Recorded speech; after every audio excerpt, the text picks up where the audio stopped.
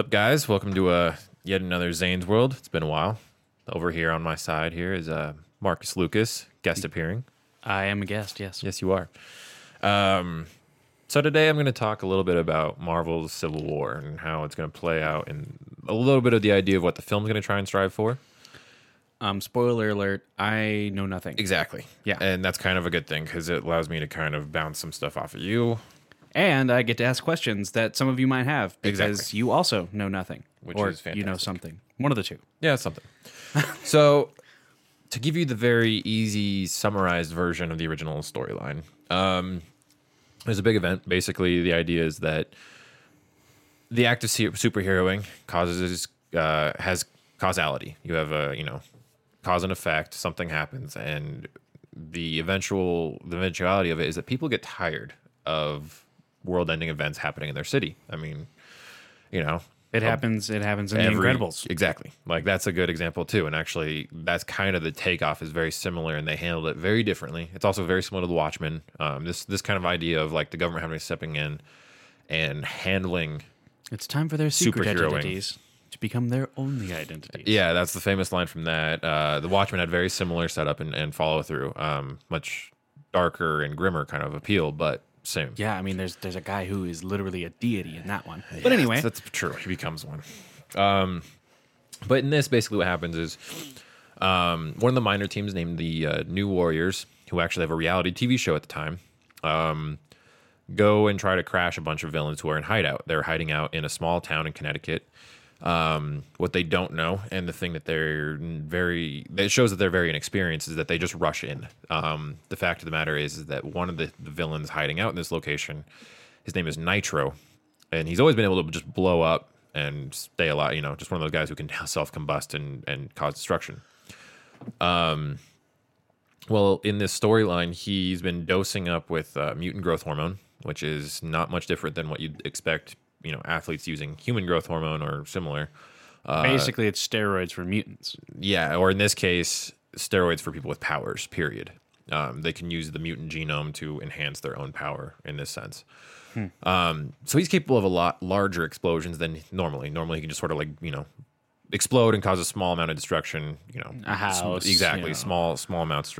In this case, he blows up several 100-yard radius, and it annihilates like a school and a bunch of other people. I think the casualties were somewhere around 500 or something like that total, most of which were students because it was next to the school where he blew up. And he also killed the hero that was right up against him, trying to take him down at the time. Needless to say, public outcry blames the heroes for acting too quickly without knowing the situation and being very reckless. So Tony Stark and Steve Rogers realize, this is all coming to a head. Like, this is all starting to happen. Like, people are going to be upset. Sure enough, people petition towards their senators to push forward on some form of registration. And so, lo and behold, we have the Superhero Registration Act. Tony Stark decides to head up the act, because his years of being a drunk superhero kind of made him feel guilty, and he kind of projects that across the superhero community.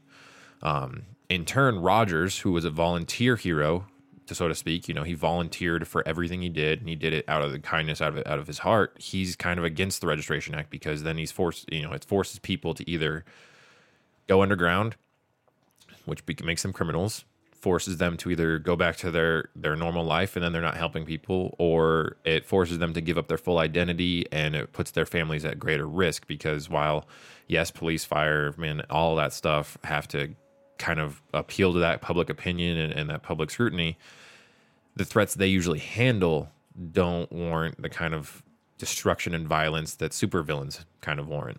And so Rogers understands that many small-time heroes, Spider-Man, Daredevil, characters like that, likely will not do this. And then he kind of spearheads the counter movement. He escapes from S.H.I.E.L.D., tells them basically, no, I'm not going to stand with you guys. This is wrong, forcing people to do this. People who do superheroing are volunteers by nature. Just an interjection there. It's my assumption that everybody knows that Steve Rogers is Captain America. Yeah, everyone's fully aware of that. Okay, so we have the two sides of the coin as far as Tony And Stark. everyone Everyone knows- knows Tony Stark is Iron Man. Everyone knows Steve Rogers is Captain America.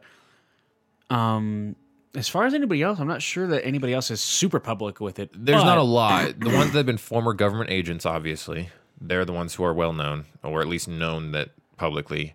But the big reveal, and this is important to note, is that up until this point, Spider-Man had been anonymous, completely and utterly anonymous. No one knew who he was, and he wanted to keep it that way because MJ and Aunt May, like he wanted to make sure they were safe, and that was his number one priority.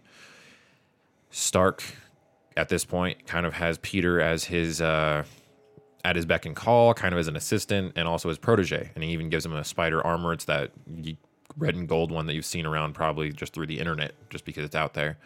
And it's been enhanced by his technological prowess. It has small capabilities so that, like, say, if he's in an area where he's up high and then suddenly there's no buildings to swing on, it has glide technology. So at least he can open up his arms and safely get to the ground without dying. Or it has enhanced vision, so he has binocular vision with it. A bunch of other stuff. Small arms fire protection, so he can take actually, like, slugs from a bullet, like a 9mm, etc., kind of handgun size. But he gets convinced by Stark to reveal himself to the public. And so he goes on a big press thing and actually wears his original costume because he wants to make the full statement. And his first statement is something along the lines of, like, you know, I'm Peter Parker and I've been Spider-Man since I was 15. Just puts it right out there in the face of everyone. Lets it be known he's the first one kind of to reveal this to the public. Now then, that being said, most registering heroes that do go through registration just have to reveal themselves to the government, and that's it. There's no need to, like, reveal yourself to the actual public. And that's kind of where that story goes. And then basically, like, you have the two different sides. You have the sides of the heroes that want to stay against this movement and keep doing heroing, but they don't want to reveal themselves at all. They don't want any of that. I can see both sides of the argument, you know. It protects your loved ones, but at the same time, it also protects you from getting charged for damages. Obviously, you know, we have to weigh the cost and effect kind of thing, you know, because the Hulk is kind of like an anti-hero. And I mean, he's a pretty terrible example, but at the same time, if you think about the Hulk, like, if everybody knew who the Hulk was, you know, would they try to imprison him? Probably not. But if he's off-world at this point, by the way. But what I mean is I'm just the fact that the Hulk can save the day. Yeah. And there are times that only the Hulk can save the day. But the Hulk is also going to break a lot of stuff. Well, and here's another kind of niche character is the Punisher. He's a former government agent. He was a Marine. He idolizes Captain America. He guns down mob families. Constant revenge cycle of him just feeling like he's helping other people by killing these mob families off. I mean, that's kind of his thing, is just gangsters and mob families he's always killing off. Anti-hero for sure, because he kills, just outright murders them. Heck, there's a portion of the storyline where he joins up with Steve Rogers and them, and he actually breaks into the opposing side's like database or something like that. And when he comes back, a couple of villains have sided with Steve Rogers and the new Avengers, so to speak, the group that's underground. And the moment he sees them, he just kills them both in cold blood. And then Rogers, being the kind of person he is, frowning upon that kind of behavior in terms of, like, cold-bloodedness, just beats the living shit out of Frank Castle. Just completely leaves him bloody. And the one thing that, like, he keeps yelling at him is, like, hit me back, hit me back, hit me back. And Frank Castle says, not you. You're the only person I will never attack. That's how much he respects the guy. And that's kind of like an inner portion of that storyline that really kind of digs at you a little bit of, like, this guy's cold-blooded, clearly is but sympathetic. He has a strong sense of justice. And yeah, even though, like, his morals are muddy, he's very justice minded, and he agrees with the mentality of, like, he's almost like,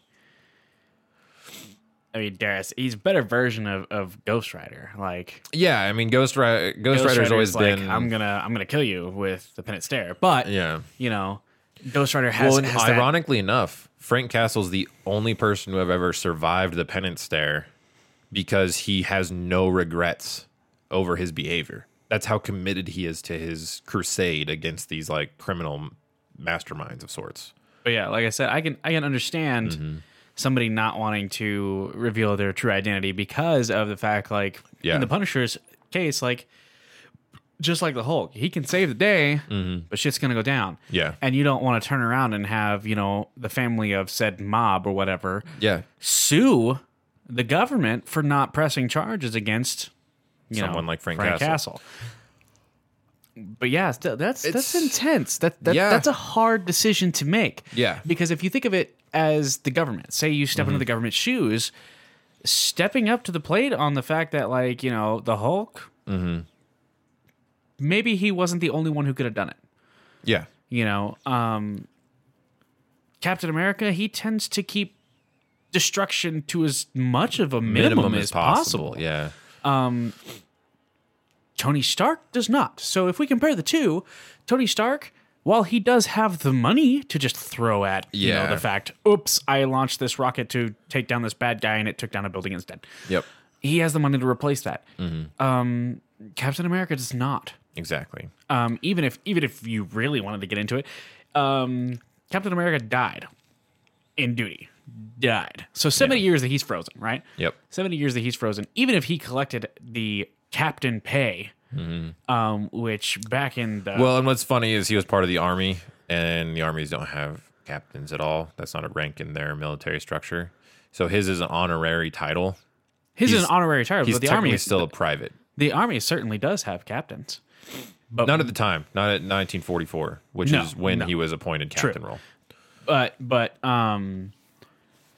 even at the quote-unquote captain pay, and even if you want to step it down and say sergeant, a sergeant's pay around those times was probably somewhere around the lines of $500 to $600 a month. Now, even if you wanted to hold on to that and up it through 70 years, Captain Rogers is still looking at around maybe $2 million.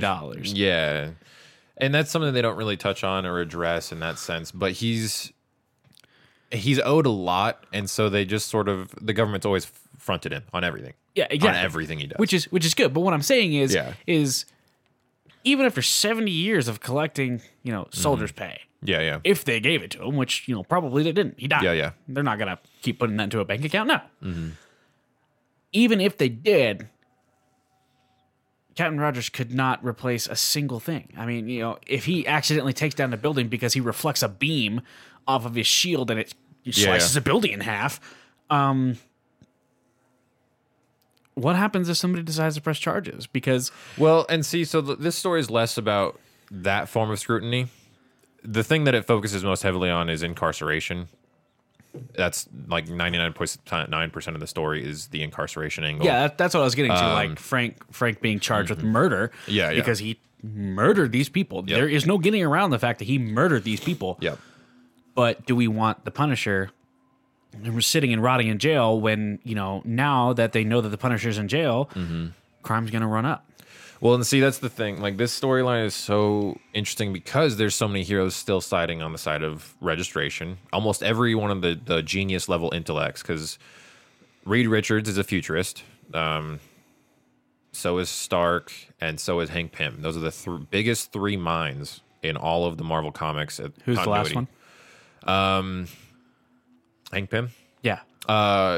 Ant-Man, the original Ant-Man. Ah, gotcha. Giant Man, etc. He's had a history of that stuff. But three biggest minds, period, in all of Marvel. And they all agree that going the way they are, if they don't do this, the world will end, basically. Like, it'll just go into mass chaos. People will be up in arms against heroes, and they don't want that. So they're trying to curb that by self-policing, essentially. Yeah.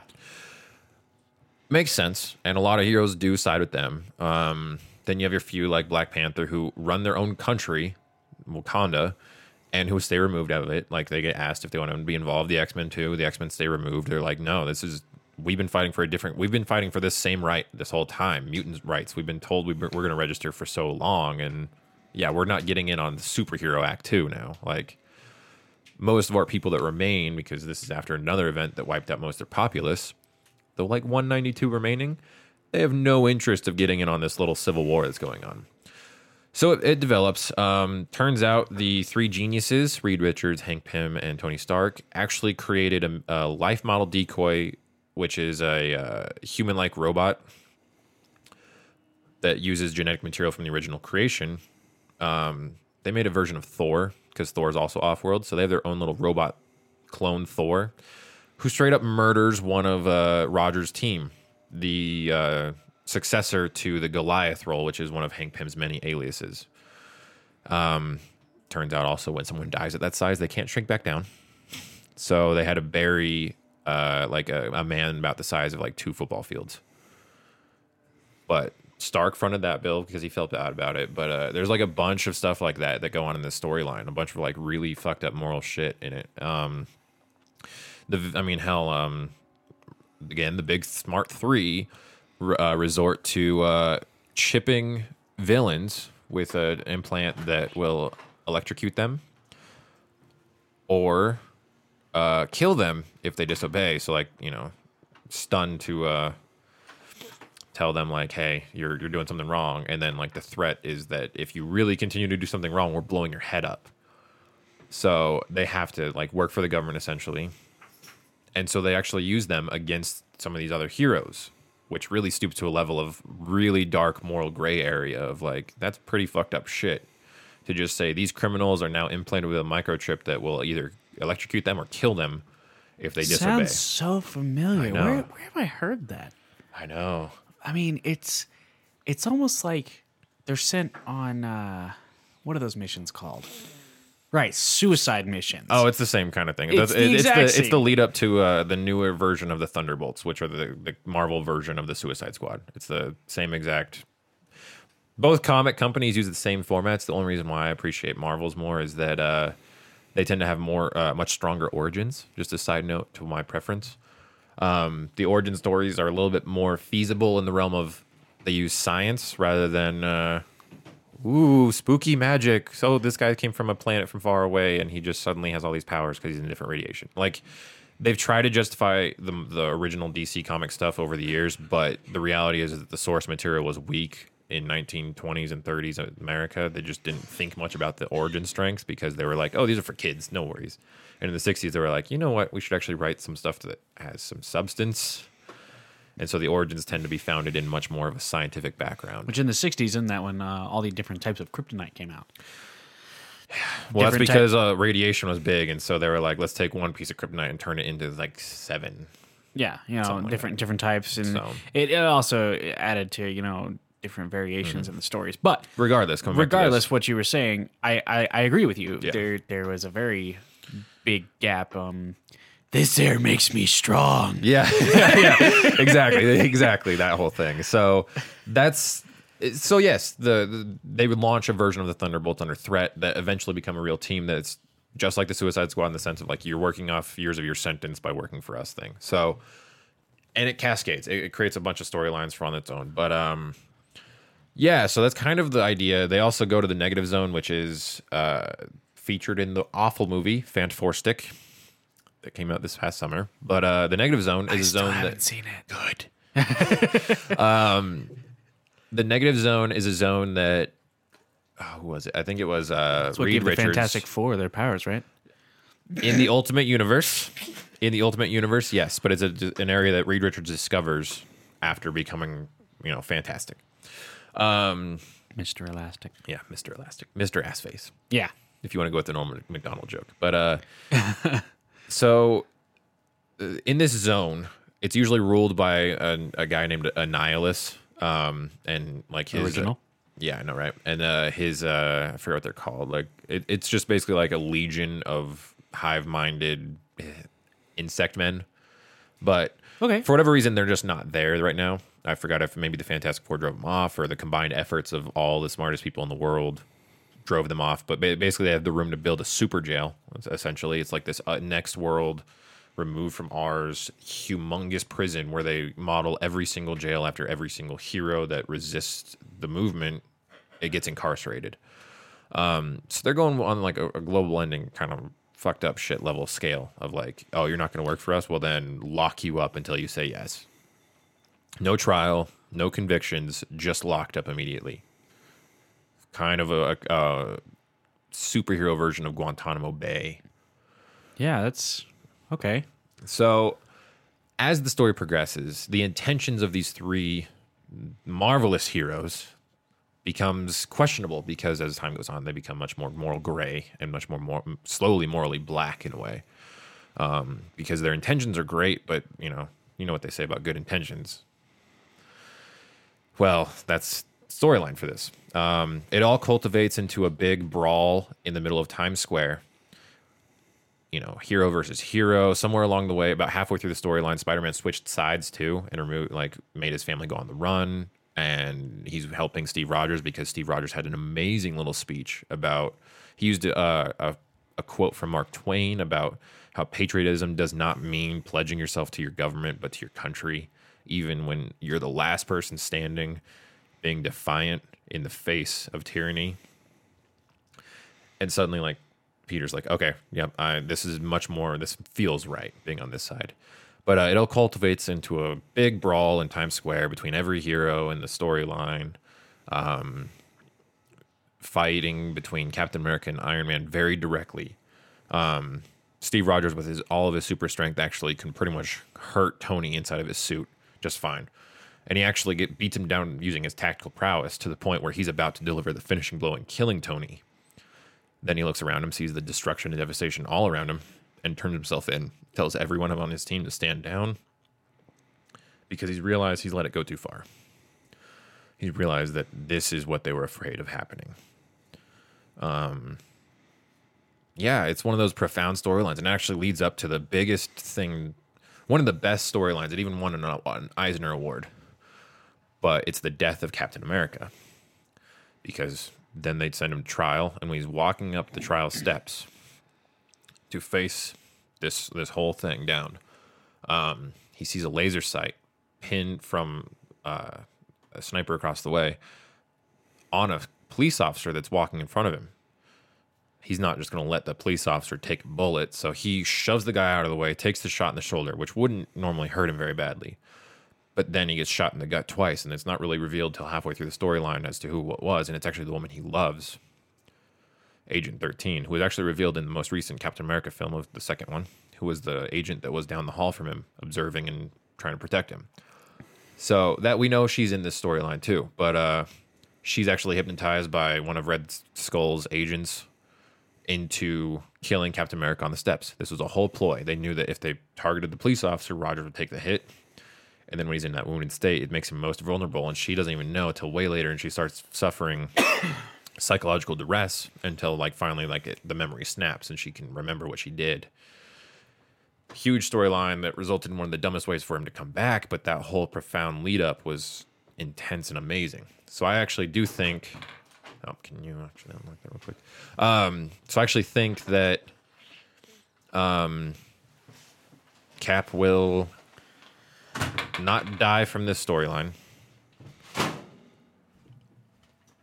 but will wind up dying at the end of the next Avengers film, which will come after all this stuff. I think they'll kind of give that breadth of separation in that, but I do think that will happen in that format. Because the fallout of it was that Bucky became Cap. And that's what they've kind of set up in the film and through the contracts. Sebastian Stan, who plays Bucky Barnes, is set up for 9 films. He's only done 2 now, with a cameo in Ant-Man. He'll be obviously in his 3rd with Captain America Civil War. That's been revealed. And then he'll have 6 more from there. 3 more Cap films, 3 more Avenger films, more than likely. With all that being said, though, I think that since the films are going to have to embrace a different mentality around their heroes, the only heroes that aren't known are Black Panther's going to be revealed probably pretty early on, more than likely. Ant-Man, we don't know, or at least the public doesn't know. Right. That's so far the only one. I don't think the public really knows Vision, but they've seen Vision. And not like he really has a secret identity. He just is. Yeah, because Thor's out. Everyone knows who Thor. Do they know who Hulk is, though? It won't matter. He's going to be in the wind. Okay. They removed him by just like at the end of Avengers 2 when he was like, I'm going Hawkeye away. Is? He's a government agent. So, yes, he's... So the government already... Okay, so we're talking about government government known and generally publicly known because the way the Avengers have a public face. Most of the heroes that are contracted to the government, Black Widow, and well, actually no, the public does know. Remember when Black Widow actually released all public files, or all files to the public at the end of Captain America 2? So everyone knows who Hawkeye and Black Widow are. Everyone. It's all out there on the internet. So most of that stuff is all public knowledge. So there's not really anything that can be hidden. So the thing isn't about those identities. It's actually about government oversight in this film. They've already kind of said that's the direction they're going, is the idea of government oversight. Is that the issue? Yeah, because, I mean, they try to avoid that in Captain America too. I mean, exactly. Like, they did the whole espionage thing, and it was actually really great. So I'm stoked for this film. But they swapped out the nitro explosion, obviously, because there's no nitro, there's no mutants. So that's not the storyline. Instead, they're going with Crossbones, who is a known associate of the Red Skull. We actually met him in Captain America 2. He's the guy that Falcon fights on that, like, I don't know, 42nd floor or whatever, and then he leaps out of the window and leaving the guy in there to burn. Well, when he gets covered in those burns, like, that's the last time we see him in that form, because then he comes back as the mercenary Crossbones, who is pretty much how he sounds, like slightly enhanced human mercenary. But he suicide bombs, and when they try to get him away from civilians, they actually push him towards a building, causing more destruction by accident, because Scarlet Witch is untrained, and so they kind of focus on that for the film. We know that much about the movie. It's not like a ton of stuff, but we know the lead up, the setup. We also know the teams for the film. The split is that... where is it?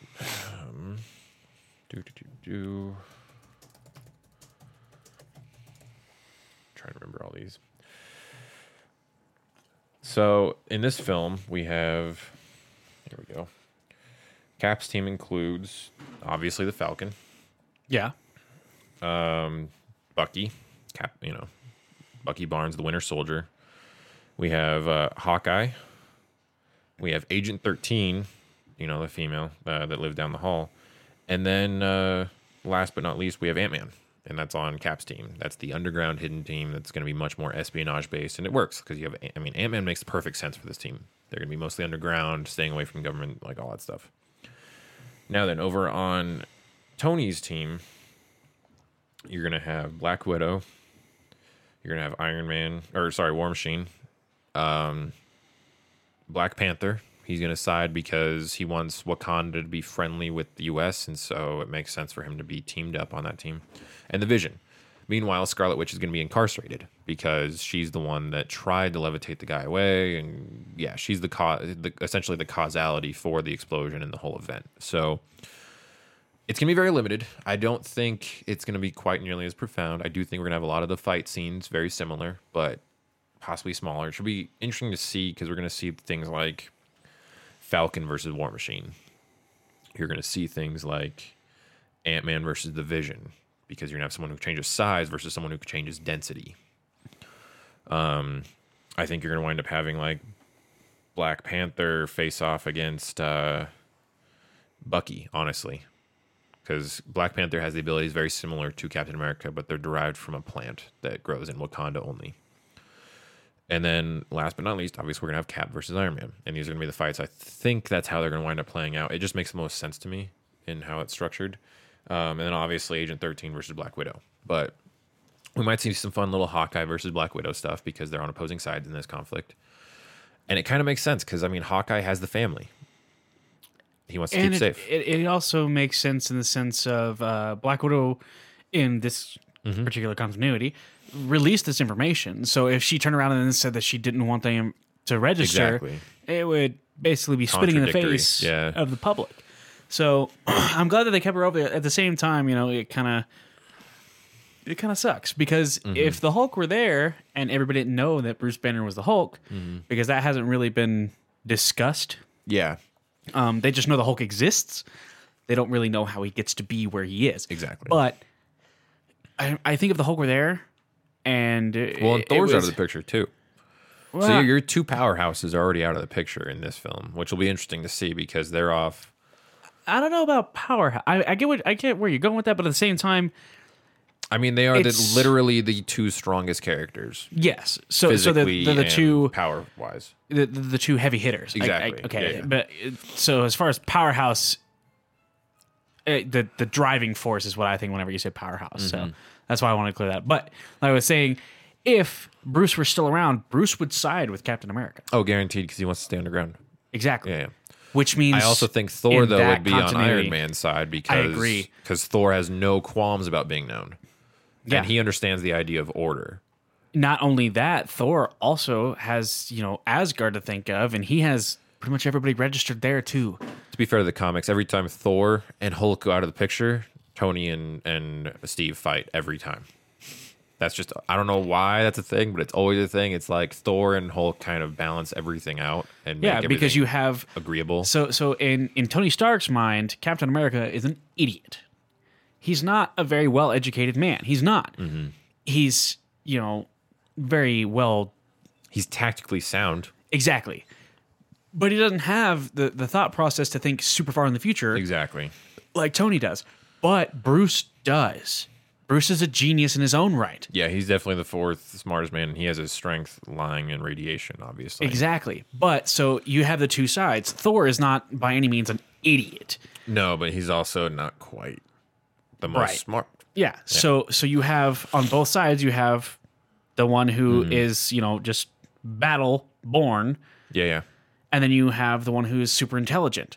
Now, with that, you obviously get that Captain America and Tony Stark don't really have any special powers. I mean, Captain America has the physical augmentation, but Tony Stark makes up for what he doesn't have in physical augmentation with technological augmentation. Exactly. But the other two have, quote unquote abilities. They have powers. Yeah. So this film I'm very interested in because so far the only ones that actually have like actual abilities, I would say, are Vision and Ant-Man. Because otherwise you have a bunch of people that just have a large skill set, a very vast skill set. Ant-Man, isn't it the suit that makes him be able to... Yeah, but at the end of the day, he's the only one that can like utilize an actual like ability that physically alters the battle. Okay, I see what you're saying for this movie alone. Because he'll also be able... The other thing that they've talked about is that he's also going to be the giant man persona. Like he's going to be able to do both, just like he does in most of the cartoons, where he'll shrink down or he'll grow to like 60 feet tall. Both work. Vision, he can go intangible, which means he can pass through stuff, or he can go super dense, which allows him super strength, like on par with like almost Hulk strength. So you're talking about two characters that have the ability to both get into small places or get into places or crush something. That's not what much like everyone else on the teams have agility and technical prowess of some kind. I mean, Falcon can fly, and he also has a little mini drone. They replaced his bird from the cartoons and the comics with a drone that he can control and allows him to see, just like in the comics. His power set was that in the comics that he could see through the eyes of his bird named Redbird, which was his companion. In this case, they're replacing it with a drone, and it just interlaces on his goggles, giving a very grounded, realistic, real-world feel. Wonderful. Exactly. Obviously, Hawkeye and Black Widow have very similar training, but different weapon choices. Batons versus a bow. And then you have Agent 13, who's just very much a regular SHIELD agent, nothing too special there.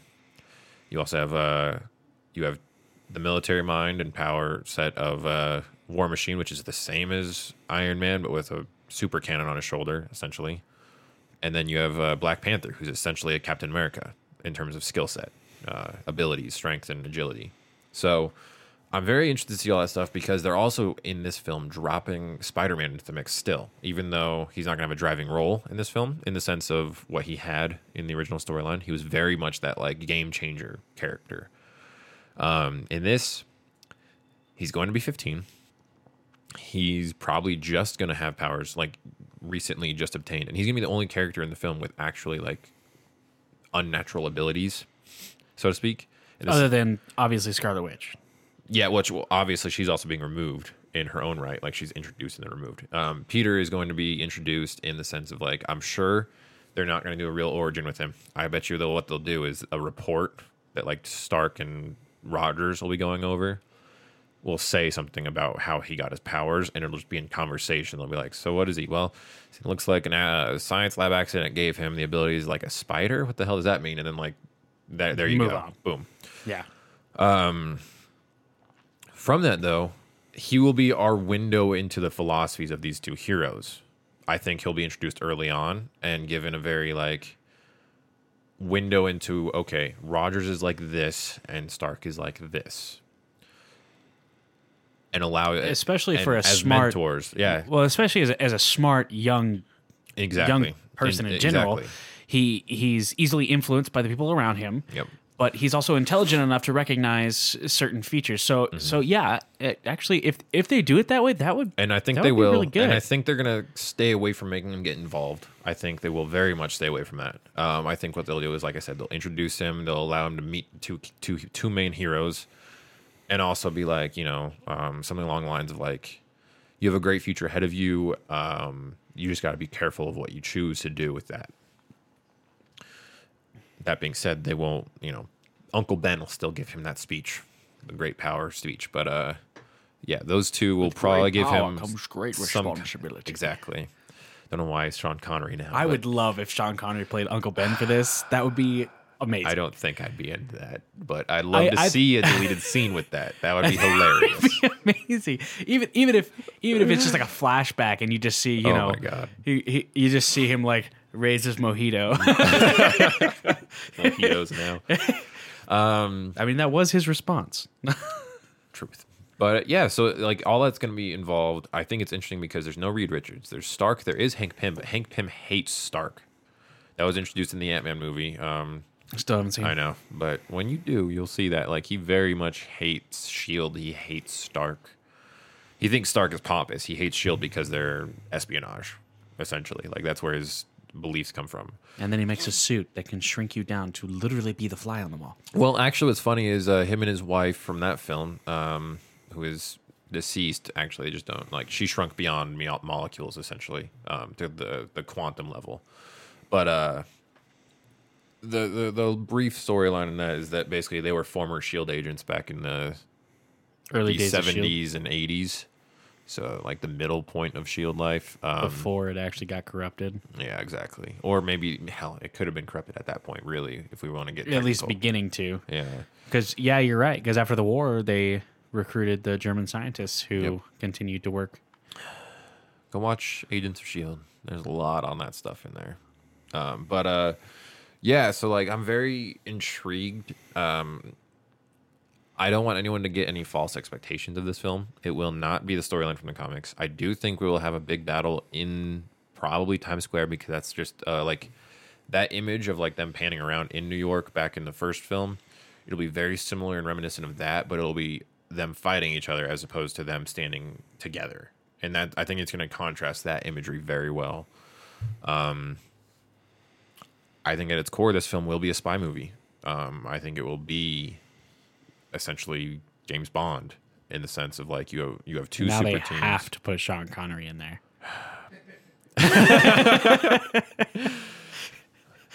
Oh man, but yeah, like I really do think this film will be better than the second Cap film, which was pretty decent. I loved the second. That's probably it's one of my top. I can't the whole like kind of tension love interest thing between Black Widow and Captain America really pissed me off. I saw it as just friendship because I knew that's what it was. I knew Cap had no feelings towards her whatsoever, and you can see it throughout the film. He's no interest, and Black Widow's personality type, and as her namesake suggests, she's just going to be a flirtatious killer spy. So yeah, she has but at no the same way time, of, she gets this like this. She look. has no interest in him. I can tell you, like, just because there's a look in there does not mean it insinuates anything. Well, no, and obviously they discredit that. But what I'm saying is, throughout the entire movie, you get this tension between these two characters that just shouldn't have been there. The thing about it is that that's her personality, and I think they're more trying to drive home the fact that that is her personality. That's why she excels at being a spy, is that she is the wounded love interest that is secretly fucking you over all the time. She is a Black Widow. So they just bug me. That's why. Well, and the thing is, what you should have taken from it is more that woman that was defending him, Agent 13 in the hall, she gave him a certain look, and that's the one you should have taken home because he gave her a look back. Yeah, well, no, I get that, and Yeah. I'm not saying that there was a tension like Captain America was like, oh, I want that. No, Yeah. it's obvious Captain America was just kind of like, you're being a weird person. Exactly, but at the same time, it was every time he did something to save her, she was like, why would you do that for me? I think more or less the way I looked at it with that was that she is bewildered. She is still bewildered by the skill set and capability of Cap, because at this point in the film series, she's only seen him in action during Avengers. She had that's it. And their missions and whatever. And yeah, so which have only been alluded to, and they haven't shown him on screen time. So if you're looking at just screen time, it was just Avengers and Cap 2, and she's still shocked that he is as good as he is at what he does. And what he does is freaking be a great spy soldier character who wants the best for everyone. But I'm also excited to see them really, because what they're going to have to do with it is delve into Cap's morals. That's the cool part about this, is we get to see Cap's moral set come out harder, more than ever. We also get to watch them degrade on both sides. We get to see Stark continue to go downhill because, he created Ultron.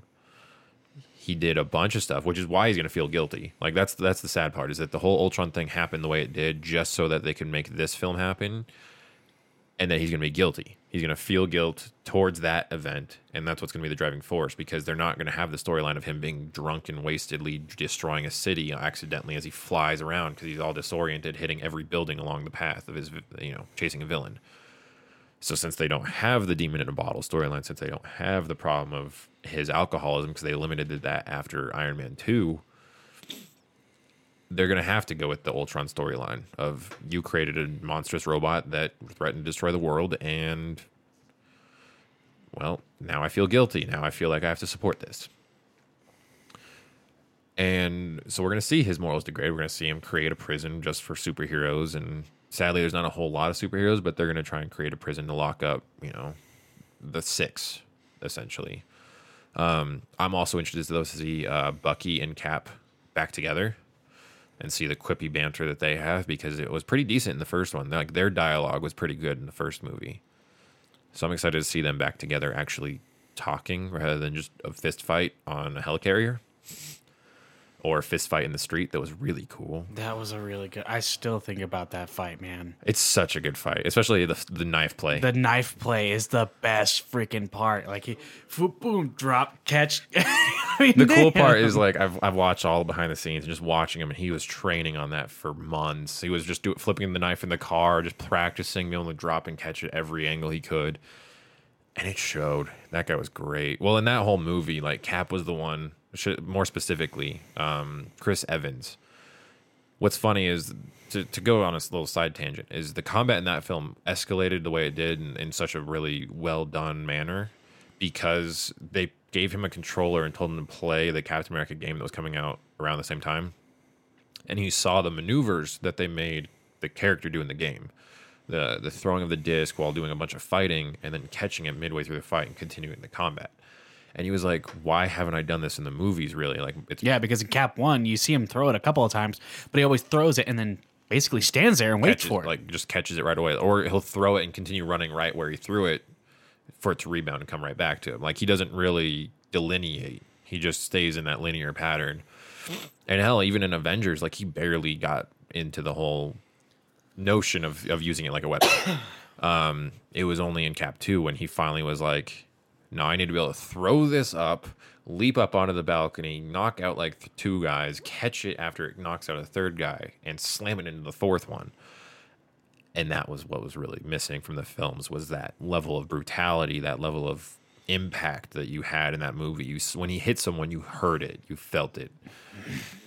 So I'm excited to see that progress, because that's going to happen. They also played to his strength and everything in this one too, because whenever you see him fight in the first one, you see him fight and you're like, oh, okay, pretty much anybody can fight Captain America. Yeah. And then you see him whenever he gets on the boat in the second one, whenever he drop kicks that guy and the guy literally bends the rail and flies over it.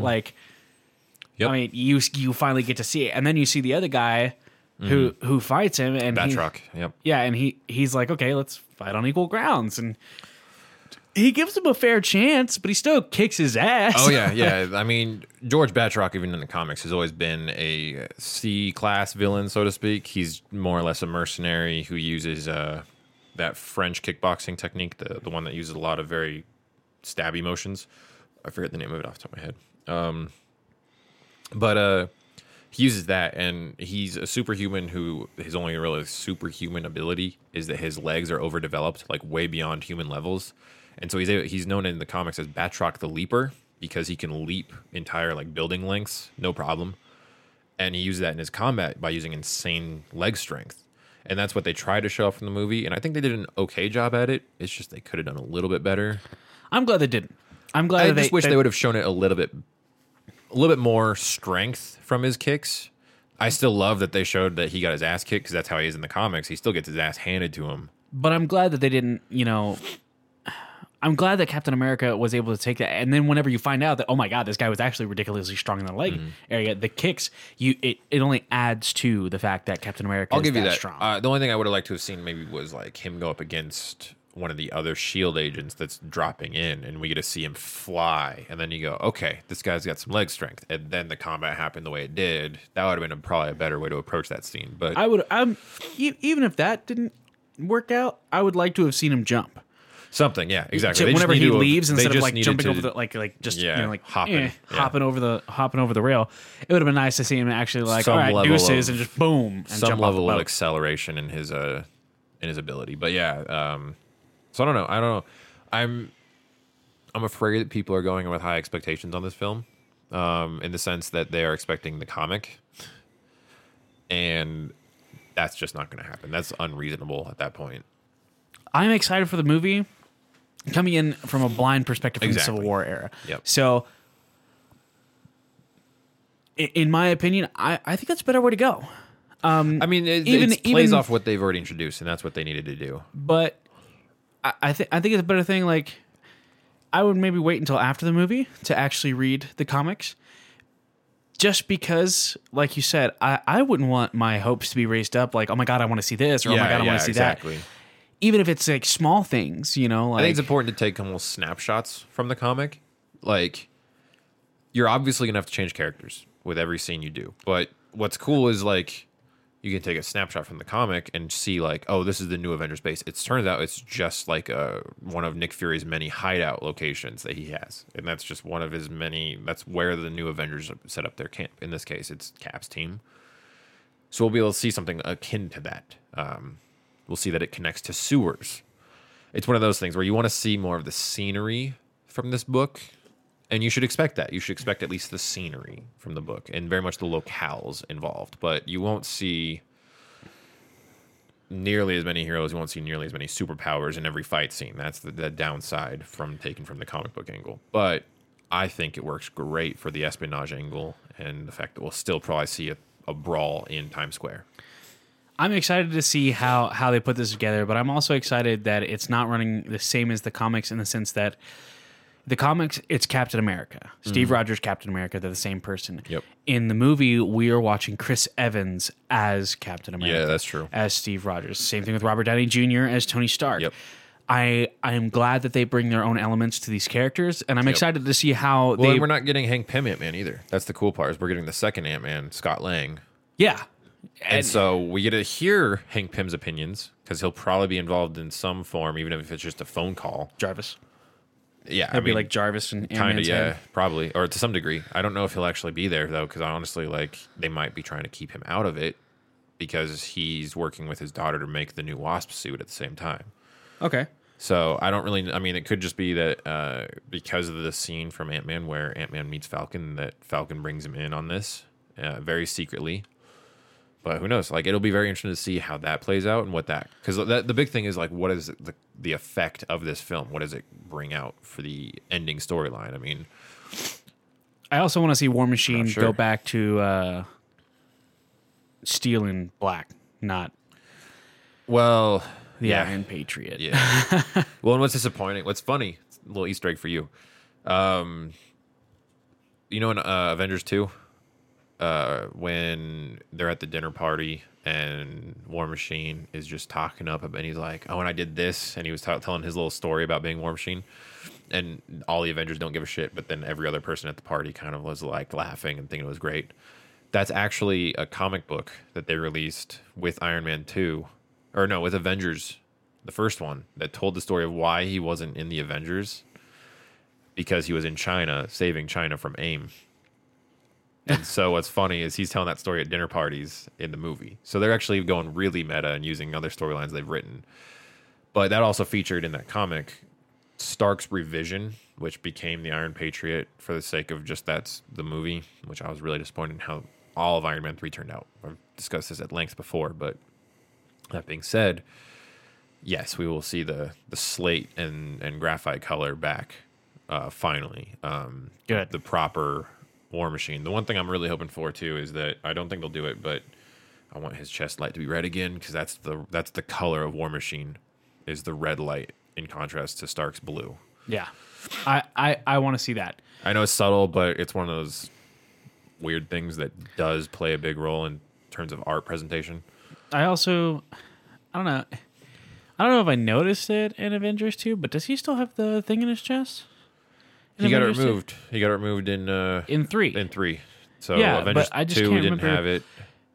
because I know Avengers 1 had points in it where he just didn't have it. And I think that was like a video editing issue. Yeah, because they made it a big plot point when Loki tries to take over his mind with the whole like, oh, then he makes the joke about erectile dysfunction towards him, and that whole scene was reliant on him having the arc reactor. But so I'm just curious, because like coming out of this, we're probably gonna have Stark incarcerated, or no, Rogers incarcerated more than likely. I think there's gonna be a Civil War Part 2. No, they've already got planned through 2020. They're not gonna do it. What I do think is that the fallout of this will affect everything to come until Infinity War, and I think what'll happen is Winter Soldier will be on the run. Ant-Man will be back with Wasp and Pym. I think Hawkeye will be fine with his family. I think there will be some resolutions involved, though. Like, I feel like the only one, like, I think Rogers will turn himself in for the amnesty of all of his other friends, his teammates. I think Rogers will be incarcerated until Infinity War, which we don't even have. We know there's no Iron Man 4. There's no, Thor Ragnarok is going to be set in the 9 realms, so you don't have to worry about that at all. Just kind of going through the slate. Every other character is going to kind of come out of this normal, but kind of in their own way, their own thing. But I think Rogers will be incarcerated, and I think that'll play a huge role in what will happen in Avengers 3. I'm pretty stoked for it, though. I concur, Doctor.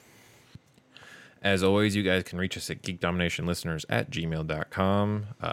You can check out our Facebook, our Twitter. Our Twitter is at Geek Domination. That's G33KDOMINATION.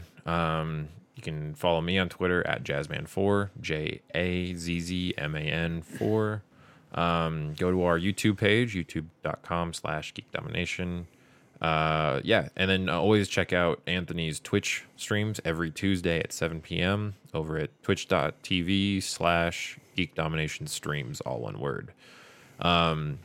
Lastly, you can always go over to our website, geekdomination.net, find out more stuff from our news page. You can find more of my articles. You can find a great little how to get into comics if you want to try and start reading new issues, back issues, paperbacks, how to read a comic too, because some people still have issues with that. All that's there, and you'll find the actual appended article to this podcast as well there. I will post links below and wherever else. But guys, thanks for listening. And we'll see you next time. Later, guys.